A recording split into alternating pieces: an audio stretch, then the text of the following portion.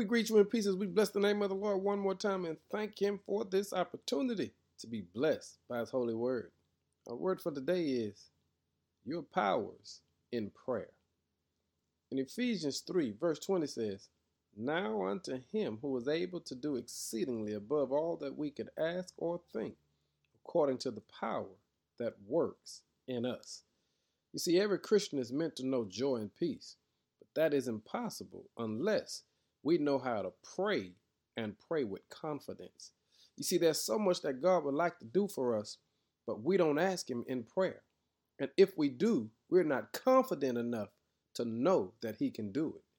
And God says, all you've got to do is come to me in prayer and ask in confidence those things that I have willed for your life and watch me do it.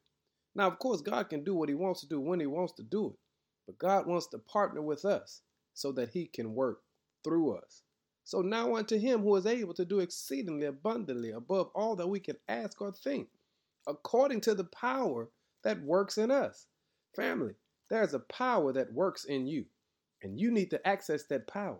And to access it, you got to go to God in a confident prayer. Bless yourself today. Be confident when you talk to God, and you talk to Him through prayer. Now go ahead, ask Him in prayer, in confidence, and watch His power manifest itself in your life. Be blessed today. It's called the power of a confident prayer. In Jesus' name, amen.